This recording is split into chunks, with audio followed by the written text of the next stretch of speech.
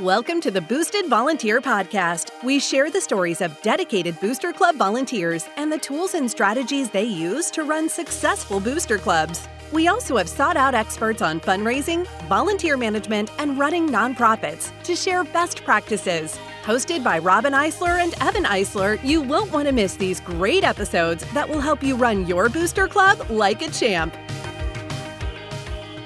Welcome to the Boosted Volunteer. Today I'd like to welcome Brett Dew. He's the president of the Lady Eagles volleyball program and owner of Blaze Medical. Hi, Brett. Hi there. Thanks for having me. Well, thanks for joining us. So before we get started, I'd love to, if you could share a little bit of your background with our listeners. Start with, what's your day job? I know what you do in the evenings, on the weekends and all of that, but what do you do during the day? Yeah, well, besides, being a husband and a father, I have a small little business where I am a distributor, sell post-orthopedic sports medicine bracing, which is a fancy way of saying if you go into surgery for something broken and you come out with a brace, that's the stuff that I sell to doctors and hospitals. You're the guy. Got it. I know who to call. That's right. Well, tell me a little bit about your booster club. The Boosted Volunteer really focuses on booster club leadership, and love to learn a little bit more about the size of your club, activity, annual budgets, and things like that. Yeah, so we're the booster club for the local high school volleyball team, girls volleyball team. And they've got 2 freshman teams, a JV team and a varsity team, which comes to about 50 players approximately. And then if you add their parents or one of their parents, we probably have about 80 or 90 are kind of in the pool of our booster club in a year. That's who we're getting to. See, right now, our budget, we work probably between $55,000, $60,000 budget right now. That's kind of what we're working on. Did that answer the questions? Yeah, no, that's terrific. That's a pretty good budget for a single activity program. It sounds like you guys do very well. Yeah, well, we try to. We have things that we want to make sure the program is able to have and produce and do to maintain a level of what we feel would be like a standard that we want that volleyball team to be. And that's regarding to the community as well into their district. And we were able to provide certain things that allows them to have that edge mentally, maybe even physically in a sense when it comes to facilities and materials and things that we can provide that it doesn't have to weigh down on the school and the teammates themselves that have to produce it. So, yeah, it's very competitive these days, particularly in the volleyball space and also in Central Texas, right? Yeah. Yes. Well, we'll dive a little bit deeper into your specific volleyball club work. But prior to that, what other volunteer work have you done in the past or currently? Let's see. Currently, I also am on our homeowners association board, which isn't as fun as the volleyball one. I'd recommend doing a booster club, like a real booster club rather than an HOA board. So besides that, in the past, I've helped out. We started an FFA, like a booster club, which lasted a little while. That had successes and it had its downfalls. And I learned a lot in that experience of what can and what doesn't work. And then what really got me thinking more about participating in booster clubs was my son. He was in band. And the first year, I thought I would support the band and I'd go watch the football games and watch them at halftime perform. Not realizing that, the next year, there's actually what's called band dads where you go and you put things into the trailer and you unpack things and there's competitions on the weekends and it's a full-blown booster club type job. I'm like, oh, wow, there's a little bit more to this than just going to the football games and watching. So that got me into that's probably how it is for all the sports. And then I have girls that played volleyball, so it wanted me to be involved with them in volleyball.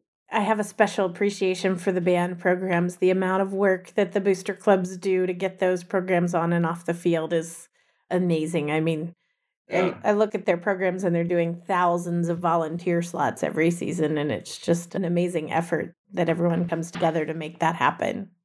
Definitely. You mentioned that in the FFA, you learned some of the failures, some of the things that didn't work. And have anything specific you could share? Well, I realized quickly then, because what we did, we started it from scratch. It hadn't existed. And kind of the background of it was the part of the FFA that they did in our high school is they did archery. And so they were pretty decent. And so they'd always go to a state competition and there was costs involved. And we thought maybe there's a way that we can kind of come together and help fundraise so these costs aren't so heavy on some of these kids and allow them to compete that way and give them the practice tools that they can to continue to excel. So in doing that, it was neat because we were able to do that and find ways to, get a little bit of money here and there, which the way we were set up, we were able to provide a scholarship at the end of the year at the high school. So that was a really neat thing. But what I learned was a lot of these people, when you start the organization, as soon as their kid is graduated, they retire, they leave the club. That vice president or that treasurer or whoever is like, see you later. My kids aren't involved anymore, which made it really difficult when you're first starting because it's like, well, wait, we're just still trying to figure this out. So that got me thinking, okay, we need to that needed to have some better structure there, and participation with parents was key. But what really was eye-opening was the communication and connection you have with the people at the school, coaches. And you have to have their backing, and they have to be involved in order to be successful. So the first couple of years we did, it was becoming successful. But then there was turnover on the teaching staff, and they weren't involved with us, which didn't really allow us to be involved with them. And that was the beginning of the end. That relationship is key. That relationship of the booster or the support organization with the school representative is so key to making things work. Huge. It's interesting. I find that can be a downfall of a lot of clubs, just that one specific relationship. If you're not communicating well with the school representative or you're not nurturing that relationship, I think is the best way to put it. Yeah. And I'll give you a quick example. They had a banquet and I had 5 minutes worth of a spiel for the Booster Club, and they didn't even call on us to spiel to all the students and parents that were there at the banquet. And it's like, none of them heard that there's a Booster Club to help their kids for these certain events. And like I said, if you don't have the buy-in from that staff, then that's going to be a little hard to overcome. Yeah, it's amazing. People don't understand, but the Booster Club's not always known to the parents or the kids joining the program. And if you don't get that 5 minutes, if you can't get that school representative to give you a little time on the stage, so to speak, it causes a big disconnect. Yes, definitely.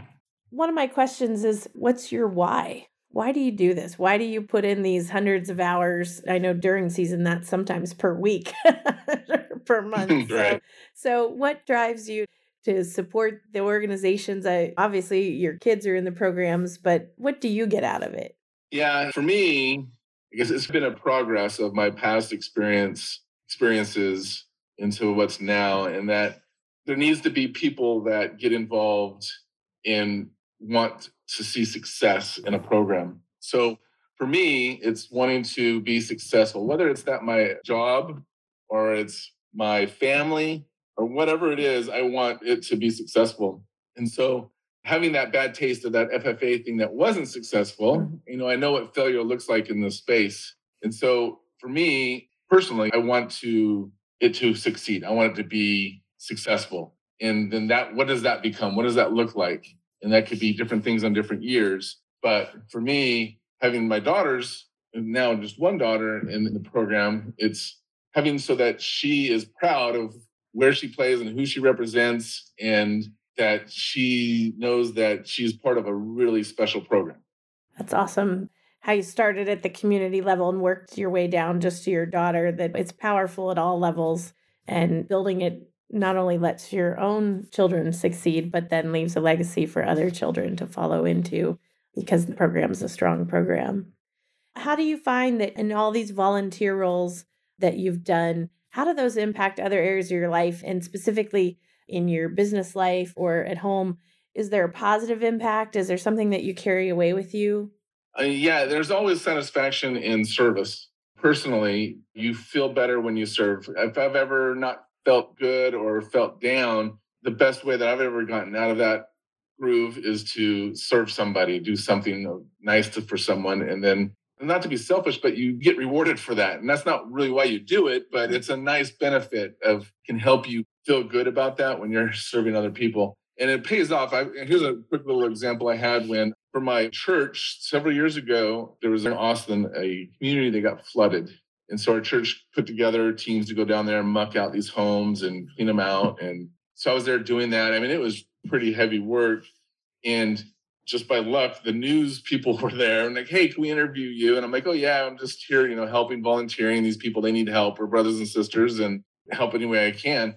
And one of the accounts that I do business with, when I was in there the following week, he's like, dude, I saw you on the news. and I didn't do it for that reason, but you never know who's watching or who's seeing and who sees your example and how that will affect them. And it made him appreciate what I do and being associated with me a little bit more, which was nice. Yeah, it's always helpful. I know when I'm looking for business to support, I start with my sponsors or the people that I know have been working in a program and say, who in that group can I do business with if I can? Not a reward, but as a thank you or, hey, I recognize that you've put some effort into this and would love to give something back to you. Yeah.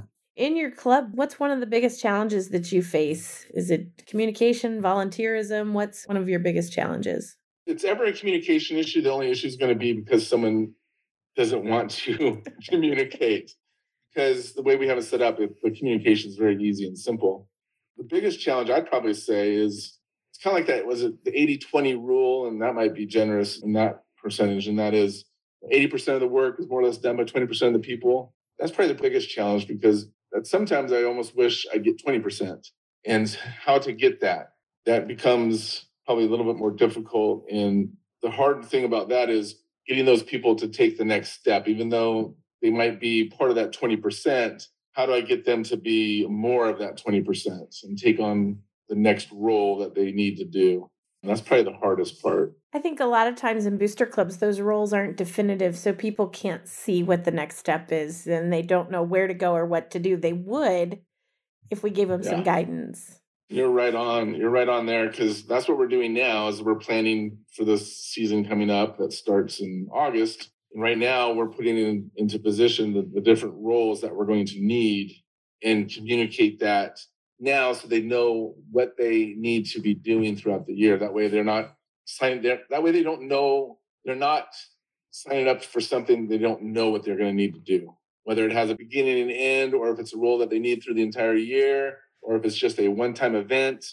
Having those type of defined definition things, we're hoping will allow those people to say, okay, I can do that, or I can do that and that, just depending on what they obviously have in their personal life to be able to volunteer. So, absolutely. I think good communication is always helpful. As you mentioned, just people knowing what to do and how to do and where to do it. Sometimes that's a hard one. Yeah. What's your program's biggest success? What are you most proud of during your time there? That's a good question. I guess, it depends on what the success that you want for a particular thing. So, for example, one would be, hey, we were by district and area champions, the program. Now, I didn't go out and play on the court, so I can't really take all much credit for that. So that's why I scale it back into, you know what, we had a really good Dig Pink turnout where we got people to really participate and donate to a great cause that went to cancer research. So that would be a success within the program. Or it would be, hey, we had a lot of people participate at our Meet the Eagle event, which really got us off to a really good start, to allowed us to have the finances to be able to fund the things we wanted to do throughout the year. It made it a lot easier on people. Because of that fundraising event, we didn't have to hit people up so hard during the year individually on those families. Because those families, as you know, when your child plays sports, the parents are always paying something all the time. And in volleyball, it's a year-round thing with club and everything else. So trying to be clear and trying to hit them less is helpful in a way that maybe that they can participate their time a little bit more, instead of feeling like, well, if I just gave money, then I don't have to give my time. And I think that sometimes conflicts for some people. Like, I know it did for us. For some people, it's like, hey, I can't put my time in, so I'll put some money in. And we get that, and we appreciate that. That's better than, no, we're not going to do anything. Yeah. So, but that also sets up for, okay, you did that. Now, are you in a position that you can maybe do both, or move into this arena that we need more help with actual people than we do dollars? You mentioned Dig Pink. That sounds like a fundraiser within a fundraising organization. Can you explain that for our listeners who aren't familiar with it? Yeah, definitely. Dig Pink, it's like a side-out foundation where they separate nonprofit that they raise funds for breast cancer research, which fits perfectly. They have a Dig Pink program of that, which, Dig refers to volleyball. So they roll it out to all the volleyball programs to be able to fundraise for this larger Side Out Foundation. And then what we'll do is we fundraise for that organization, particular event, like a game that we'll dedicate to that foundation. So we'll have everyone dress in pink, we'll sell different extra items, and we'll have separate shirts and things that will kind of let people know that this is a special event going for a specific cause. And we feel good about that because we've had people that have gone through cancer, and it's something that, especially in volleyball, girls volleyball, breast cancer, it's just a lot. And most people participate in that type of program, so it's really well known. And again, it allows us to donate to a cause, even though we are a nonprofit ourselves. Yeah, it's kind of an interesting structure, but a great way to get the players to have some buy-in and work for a cause outside of their own cause, right? We could do something where we do that on our own, and that money could go to something locally if we need to. At the same time, this is a way that we have a resource that's nationally known that people can ring a bell, they recognize, and most of the schools in the area do it. So you'll go to an away game and they'll be doing this a Dig Pink thing, and so people are very familiar with it. Well, it's always easier to start with something that has some tools and some infrastructure than it is to build something from scratch. So that's a great idea. Yes. Yep. So in your term as on the Booster Club, what's been your favorite moment? I mean, has there been a part where you're like, what's the end of Meet the Eagles? And you're like, wow, we achieved this, or a time on the court or something like that? I heard that you were the announcer for the volleyball games. Yeah. I helped do some announcing for them, the games, and that's fun. Although it's hard because you want to watch the game instead of trying to see what's going on and doing the announcing part. So it makes that experience a little bit different. When you go to phrase your question again for me so I can. Let's see. What's been your favorite moment in your role as the Booster Club president during your time on the Booster Board? My favorite moment, besides, and I don't know if this is bad or not, but our end of the year banquet, when that's over, that's a great feeling.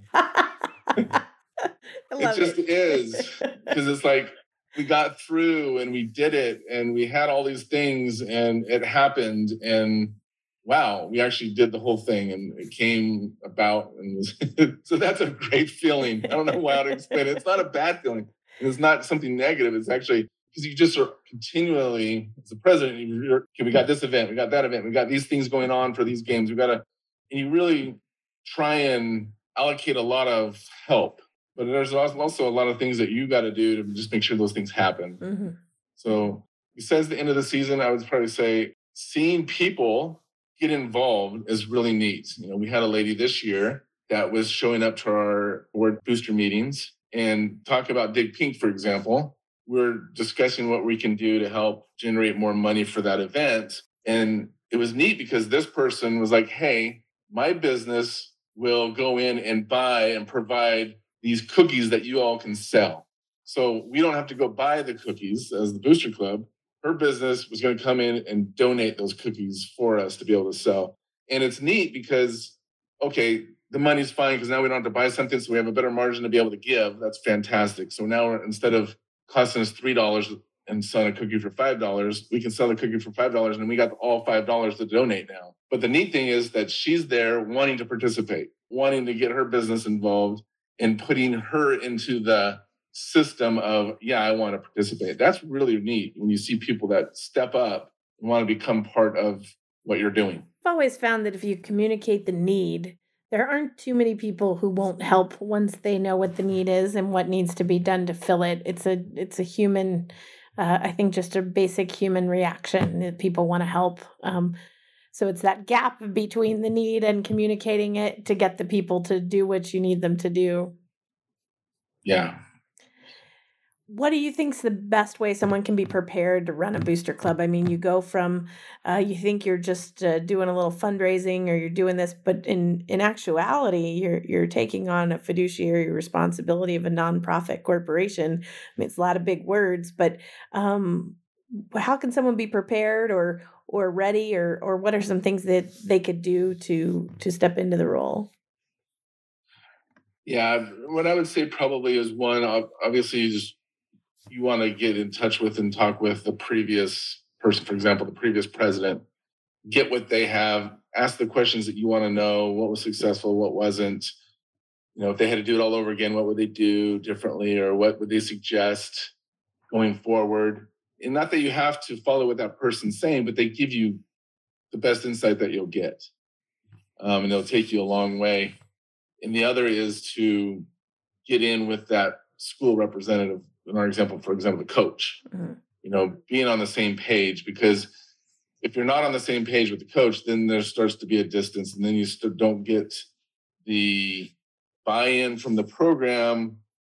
And that's where the parents, they're going to know that, and then you're going to have less participation and there'll be less success. And that's just the start of the wrong way you want to go. So getting the information from previous people in that role and getting on board with the coach and finding what their goals are and what they want and what they see the organization, because I have a vision of what I see and want to do in the Booster Club. But does that match what the coach wants? Some things are yes. Some things are kind of not not quite there. Mm-hmm. I want the things that aren't quite there way more than that coach wants. So I need to realize that's probably not the thing I need to push. I should probably push the things that we both agree on and are both really good wanting to have happen. That way that coach feels much more comfortable with me knowing that I'm there for the program, not just me trying to make a name for myself or trying to push a certain agenda or anything like that. That's a great idea, to have a combined list of agreed upon objectives that signed off by the Booster Club and the coaching staff or the directors, so that everybody's working towards the same goal. Yeah. We see a lot of that in booster clubs that, somebody gets really zeroed in or keyed into one thing that they're working on that may not align with a big goal. And then all of a sudden you've got a little disruption in the club. Anything specifically that's, contributed to your success in the role? When you say it's my success, I feel weird when you say my success, because I don't know if you feel like I'm successful. But I guess since I'm going to be the president again this next year, I'm assuming that's successful. Maybe we should change the question and say, how do you define success as a Booster Club president? Is it being elected for another term, or? I would say yes, except I think there are some people that see how much work that person does. For example, they see how involved I was in certain things. They're like, oh my gosh, they get intimidated by it. Yeah. And I would say that's kind of the bad thing I need to do better at. And that's me personally, probably more than anything, is I like when I know there's something that needs to get done, I want to make sure it gets done. And if I give it to someone, then I'll give it them to do. I won't be involved. But if I don't see that there's action happening on it, I get antsy and be like, all right, do I need to step in here and get this thing done? Because I want it to be completed. So I probably get my hands into and doing more things than I should as a president, just because I know I can do that and I can do that and I can do that and get those things done. But seeing success as a president, I think it's probably more of people wanting to be involved. And I'd say I'd be successful in the fact that there was a lot more people that wanted to attend our booster meetings towards the end of the year than at the beginning of the year. Because at the beginning of the year, they all want to, what's going on? What's this? If I show up, is my kid going to have more playing time, or whatever they think in their head? And they quickly realize that, no, this is, a place to volunteer, to serve, to fundraise, to organize, to support the girls. And yeah, they want to do that, but they also know that they don't want to do too much. But I find success towards the end of the year, if we're maintaining or growing the number of people that are going to those meetings, that meant that we're providing them an opportunity that's satisfying to them. That's I think a great measurement of success, because the trend would be to start off with more at the beginning of the year and then taper off. So I think you've described a perfect measurement there. If people are joining as the season goes on, you've created an environment that people want to participate in. So I think that's really a great measurement. And you got to make it fun, right? We don't want to do all this extra work and have it not be fun. Yeah, exactly. And one thing that was interesting that happened this last year is we actually had a parent. One thing that's really been really good for us is our coach would have a mandatory meeting with all the parents, and she gives us time to communicate the Booster Club at that meeting, which is key. And everyone knows what we're doing and why we're there. And we actually had a parent this last year ask, where's all the money go? And it was kind of quick, well, this, that, and the other. We kind of mentioned things because we didn't were prepared for the question in the sense that we had it written out and had no answer. But what's interesting though is the coach was like, you know what, that's a good question. And so she started putting together a tally of all the things that Booster Club helps with. And I think she was surprised on how much the Booster Club provides to her program in whatever it is, whether it be meals, facility things, just whatever. There is a ton. I mean, a much higher percentage comes from the Booster Club than she has from her budget that she has at school, I would say. Yeah, a lot of people ask, why do booster clubs even exist? And typically it's because the district's funding was pulled back over the last 10 or 20 years. And if you want to compete competitively in any of these activities, you've got to have a booster club to provide the extra funds to get the equipment, do the transportation, do the things that will keep your program, at an equal level with the competitive programs.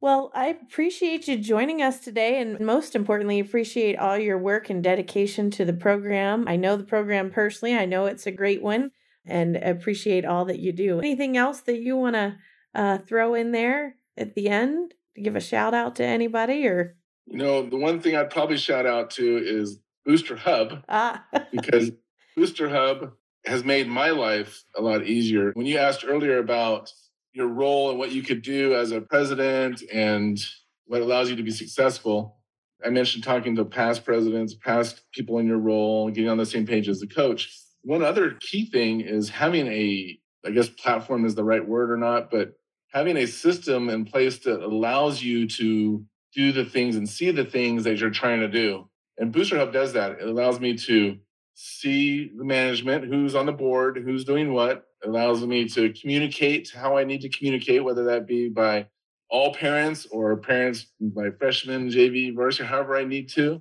It allows us to have a calendar that people can go and see what's happening this week, next month, or what have you. And it allows people to go and purchase the things that we're fundraising. So we're able to put a lot of things in one place that I'm not having to go over here and over there and trying to figure out. I can funnel everyone into one area, which then gives me that access that then I can go and look and say, who's doing what? Where's this money coming from? Where are we spending it? Who needs check requests and the budgets, and just really ties it all down, which allows me then to focus on what I need to get people in place to do. Whereas if I didn't have that, it just becomes crazy madhouse. It reminds me of those early FFA days of, you're in charge of the money. What came in? Okay, there's $100 going in the bank account. Okay, you're going to show me the bank account, but the bank account's last month's statement. And, it's just what's going on. And it's with Booster Hub, it's just right there, immediate, and it makes so much things run smoother. And it's been a big game changer for us, not only in our running of the system, but our fundraising elements as well. And we're excited for the future potential that Booster Hub is able to offer too, which I think will take us even to the next level. Well, we appreciate that. And I'm a little partial to Booster Hub, but I think the big key takeaway is to make sure that you've got some sort of infrastructure in your program. If you don't have that, you're going to have problems with those communication issues, and which then become volunteer issues and fundraising issues. And I tell almost everyone I talk to on a daily basis when they say we're having trouble fundraising or we're having trouble getting people to volunteer, I go back to, well, you probably have a communication problem. So let's start there. and typically that. So, but we appreciate that. I'm glad to have you guys on Booster Hub. We really appreciate it. Well, thank you so much, and go Lady Eagles. We can't wait to see what they do next season. We'll be rooting for you guys. And again, we appreciate all you do. We know the time and work that you dedicate to the program, and can't do any of it without people like you. Well, I appreciate that. Thank you very much. The Boosted Volunteer is brought to you by Booster Hub. To find out more about Booster Hub and how our app can help you improve communications, increase engagement, raise more money, and manage your booster club responsibly, visit www.boosterhub.com. And then make sure to search for Booster Club Podcast in Apple Podcasts, Spotify, and Google Podcasts, or anywhere else podcasts are found. Make sure to click subscribe so you don't miss any future episodes. On behalf of the team here at Booster Hub, thanks for listening.